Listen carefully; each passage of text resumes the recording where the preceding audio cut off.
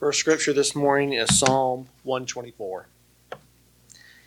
If the Lord had not been our side, let Israel say, if the Lord had not been on our side when men attacked us, when their anger flared against us, they would have swallowed us alive. The flood would have engulfed us, the torrent would have swept over us, the raging waters would have swept us away. Praise be to the Lord, who has not let us be torn by their teeth. We have escaped like a bird out of the fowler's snare, the snare that has been broken, and we have escaped. Our help is in the name of the Lord, the maker of heaven and earth. So this morning's reading is John 9, 1 through 9. As he went along, he saw a man blind from birth. His disciples asked him, Rabbi, who sinned, this man or his parents, that he was born blind? Neither this man nor his parents sinned, said Jesus, but this happened so that the work of God might be displayed in his life. As long as it is day, we must do the work of him who sent me. Night is coming when no one can work. While I am in the world, I am the light of the world. Having said this, he spit on the ground, made some mud with the saliva, and put it on the man's eyes. Go, he told him, wash in the pool of Siloam. So the man went and washed, and he came home seeing. His neighbor and those around had formerly seen him begging asked, Isn't this the same man who used to sit and beg? Some claimed that he was. Others said, No, he only looks like him. But he himself insisted, I am the man. Our third scripture reading today is from the book of James, chapter 5, 13 through 20. It's chapter 5 of James, verses 13 through 20. Are any among you suffering? They should pray. Are any cheerful? They should sing songs of praise. Are any among you sick? They should call for the elders of the church and have them pray over them, anointing them with oil in the name of the Lord. The prayer of faith will save the sick, and the Lord will raise them up. And anyone who has committed sins will be forgiven. Therefore, confess your sins to one another and pray for one another, so that you may be healed. The prayer of the righteous is powerful and effective. Elijah was a human being like us, and he prayed fervently that it might not rain. And for 3 years and 6 months, it did not rain on the earth. Then he prayed again, and the heaven gave rain, and the earth yielded its harvest. My brothers and sisters, if any among you wanders from the truth and is brought back by another, you should know that whoever brings back a sinner from wandering will save the sinner's soul from death and will cover a multitude of sins. The Word of God. So the lectionary has had the book of James as its secondary New Testament reading for the last month or so.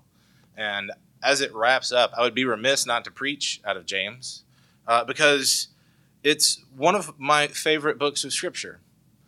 But it took a while for me to get to that point to say that James is one of my favorite books of Scripture.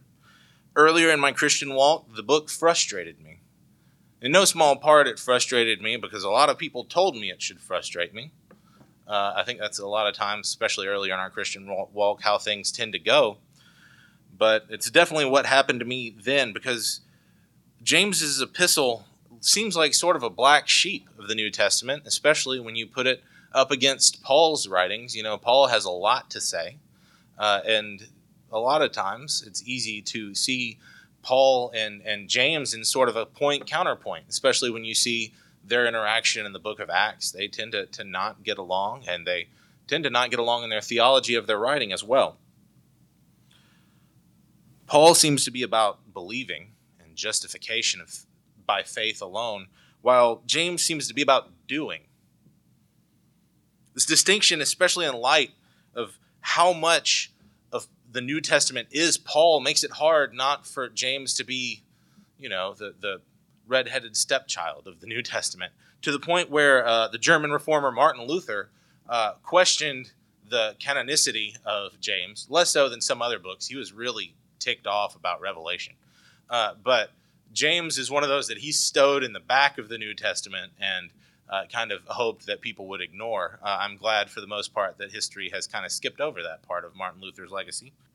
But James has a lot to say about the Christian life. It has a lot to say about not just why we do what we do, but also practically how to do what we do.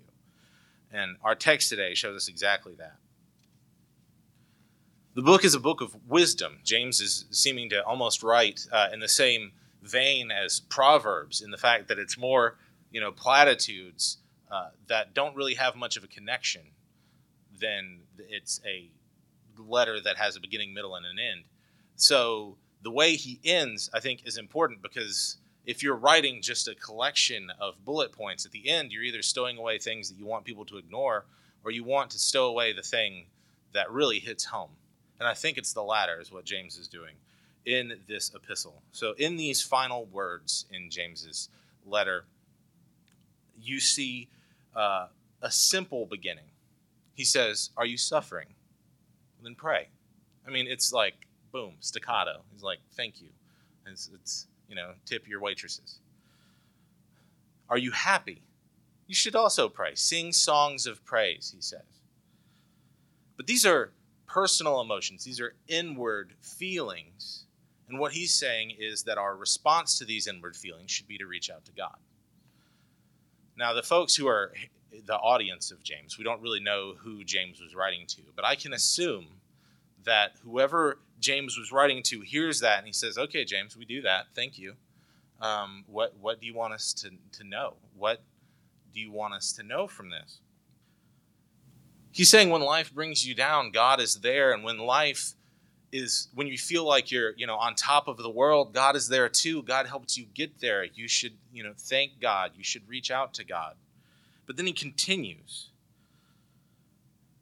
Both in our good times and our suffering, things don't happen in a vacuum.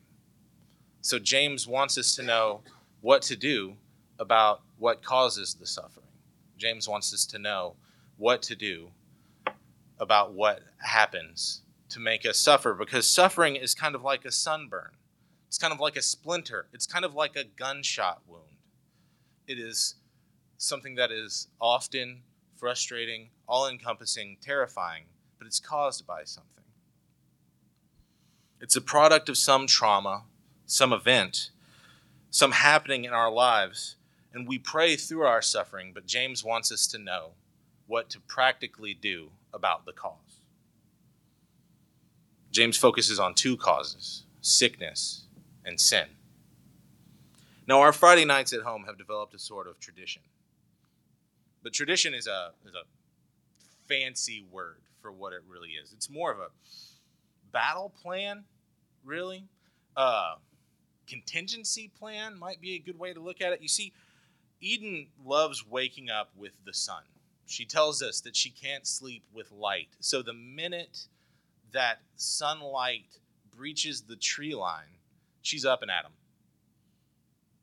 And Saturdays, so I wake up between me going to work, Alicia going to school, and Eden going to school. We have to be up at 5:30 every morning during the week in order to survive. And Sundays, we wake up early to be here. So Saturday is the one day of the week we get to sleep in past 6, and I will fight tooth and nail for that liberty. So when she's up and at 'em, the other part of her being awake is that she doesn't like being alone. I don't know if y'all have met Eden, but she is a people person. And a part of that means she does not want a minute where she is the only conscious person in the house. So she tends to accidentally wake us up. She will let the dog in our room. She will, 65-pound dog immediately jumping on your bed, you're up at that point. She'll turn the TV up too loud. She will drop something outside Winnie's room. That's happened once or twice. That's the worst. But that has happened. Anything she can do to get us up and moving. So the one way that we've gotten around that, and it's terrible, y'all can judge me all you want, we put the iPad in a room on Friday nights and say, when you wake up on Saturday morning, you can watch Disney Channel on this iPad. You don't even have to get out of bed. It's going to be great for you. So you don't have to be unconscious, but you have to be in this room. So we just basically look at her and we're like, look, you don't wake us up before 8. No matter what happens, don't wake us up before 8. So Friday night, when it's, you can say Friday night, you can say Saturday morning, however you want to look at it, 3:40 a.m., when my door busts open and sobbing happens. And she says, Daddy, I'm sorry, but I'm really sick. I'm really sick. My throat hurts. And she's just sobbing. And I know part of that sobbing is because she knows it's a long time before 8 o'clock in the morning. But also, she was really sick. Her fever was quite high. She's very clearly sick. Last night was even worse. But it's, as I wrote this sermon, making sure that she had equal number appropriate Advil and Tylenol and had enough Gatorade in her. It's hard not to think about what sickness means as I was writing this. Sickness is like a freight train. It often comes in fast and hard and stampeding over everything in its way. Now, our situation is just a fever and a sore throat. When I wrote this, she hadn't thrown up yet, so let's add that. But all of us have stories of illnesses that have destroyed our day, that have destroyed our weeks, destroyed our months, destroyed our lives. They've overstayed their welcome like a bad neighbor that doesn't understand when it's time to go. James realizes the effect sickness has on our life. James realizes the way it can disturb us, it can destroy us. He calls us, when we're sick, to not just pray, to not just have an interaction between us and God, but to go to the church, to go to our community and have them pray for us, to have them anoint us with oil. We're supposed to go to God in prayer when we're suffering. We're also supposed to go to the church to reach out for a healing prayer. Likewise, when we've sinned, when we've missed the mark on who God wants us to be, we go to our brothers and sisters and we confess. And prayer comes then too, prayer that heals the same way. Because just like illness, we're not supposed to go about it alone. Why does James put these two things together? At first blush, it doesn't seem like two things that would go together. Why is our community the answer to these problems? How are these two things even connected? But you see, sin, like sickness, sneaks into our lives like an unwelcome guest. Sin, like sickness, has the ability to completely derail our plans, our relationships, and make our future seem bleak and questionable. But that's not all these two things have in common. Both sin and sickness have the ability to make us feel alone. When we're sick, it's easy to feel like a burden to others.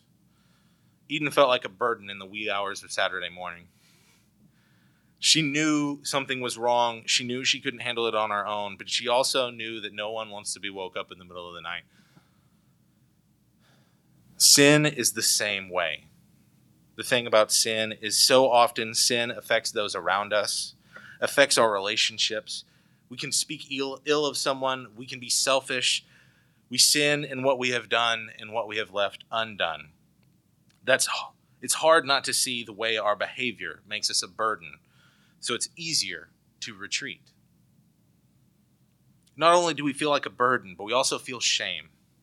You'll ever have people come over, and like that hour before they come over, you're doing the flight of the bumblebee where you're just shoving stuff into the back room that you're hoping they're not going to go in? I do that every time because no matter what, I don't know why on some level we want to make it look like our houses aren't lived in. But I'm pretty sure all of us do that, right? When someone comes to ride in our car and we desperately try to make it look like those 10 bags of Taco Bell aren't in the floorboard of the passenger seat. Now, I picked up Maxine from the airport on Wednesday, and I knew I was picking her up. I had the opportunity to clean my car. But I still didn't do it until she's standing right there, and I'm like, I'm going to put your bags in here, and I'm going to hide this Hardee's right now.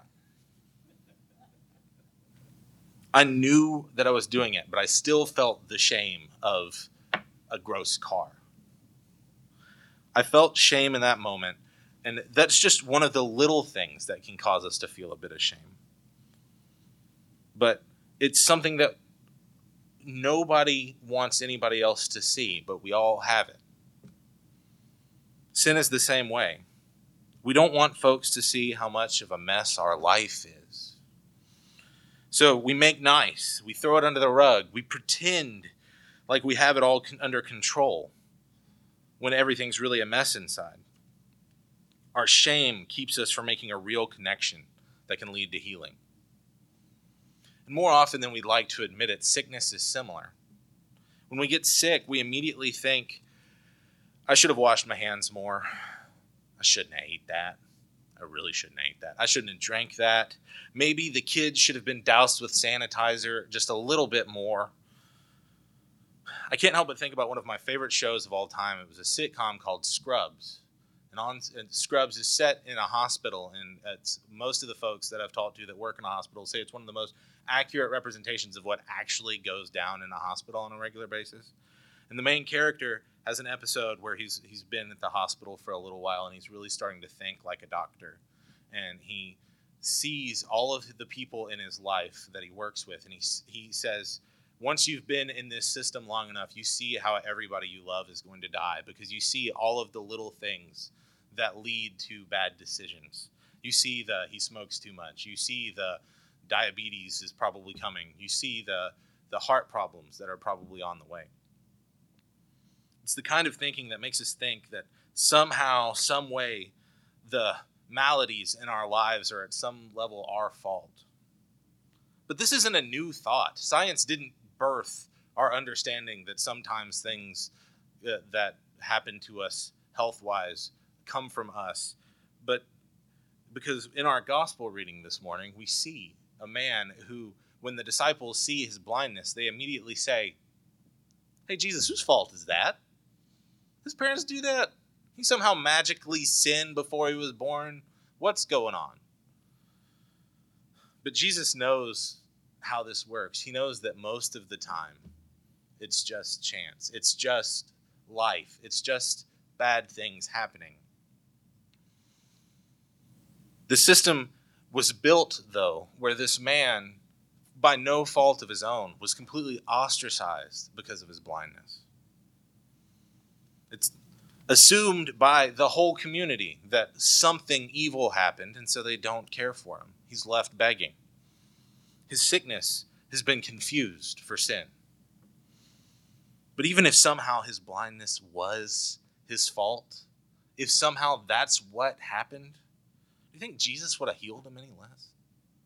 I mean, it might have been slightly grosser than spit mud on the face, but probably not.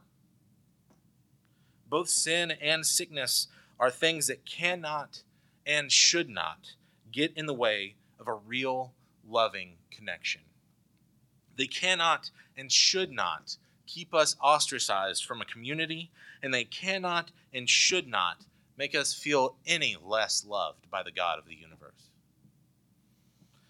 But when this man is healed, he walks past the folks who have been seeing him day in and day out, begging on the street. He walks past his neighbors, and they barely recognize him. They haven't seen him. They don't know him, because all they've seen is his problem. They've ignored, they've ostracized, they've marginalized.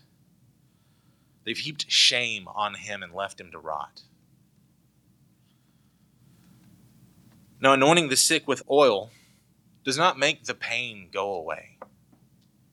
It doesn't make their sickness magically disappear, but it does connect them to a group and a body that loves them. It gives hope. It adds a little bit of color to the days that feel lost in gray. It might not heal them, but it can save them. I know that's the translation I read from, the New Revised Standard, does not say that the prayer heals. It says the prayer saves, which might include healing, but it definitely includes something more than that. It includes a feeling apart, a feeling back from the brink.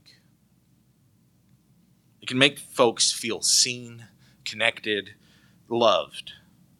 And confession does the same thing. We can't pray the consequences of our actions away.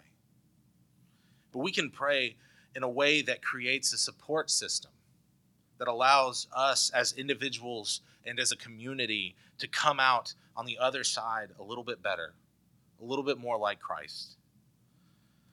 And then we are healed. So often, when we have someone come into our life who's hurting, who's hurt someone, who's lost and don't know what to do, it's easy to feel lost in return. It's easy to feel like it's impossible to cut through the loneliness, through the hard, entrenched pain, to make a difference. We feel like we might have nothing to offer, nothing that could possibly fix the problem. So why do anything? But we're not called to fix people. We're called to welcome people. We're called to be a community where folks who feel sick, who feel lost, who feel alone, who are wandering, can feel at home for once. Now, my favorite band also happens to be a band that Alicia despises. And there's something fun about that, you know? Like when you have to listen to your music alone because your spouse can't just stand the voice of the guy that's singing. The band's called the Mountain Goats. I have a sticker in my office that says, "I only listen to the Mountain Goats." There's kind of something egotistical about a band actually putting a sticker out that says that, but they did. And there's a good reason. They have something along the lines of 800 songs at this point, and it's hard for me not to find one that allows me to filter complex thought through them. They've got a song called "Color in Your Cheeks," and the songwriter, John Darnielle, has described it as a song about belonging and about acceptance. He sings, "They come in by the dozens, walking and crawling. Some are bright-eyed, and some are dead on their feet. And they came from Zimbabwe, from Soviet Georgia, from East St. Louis, and from Paris, and they might live across the street.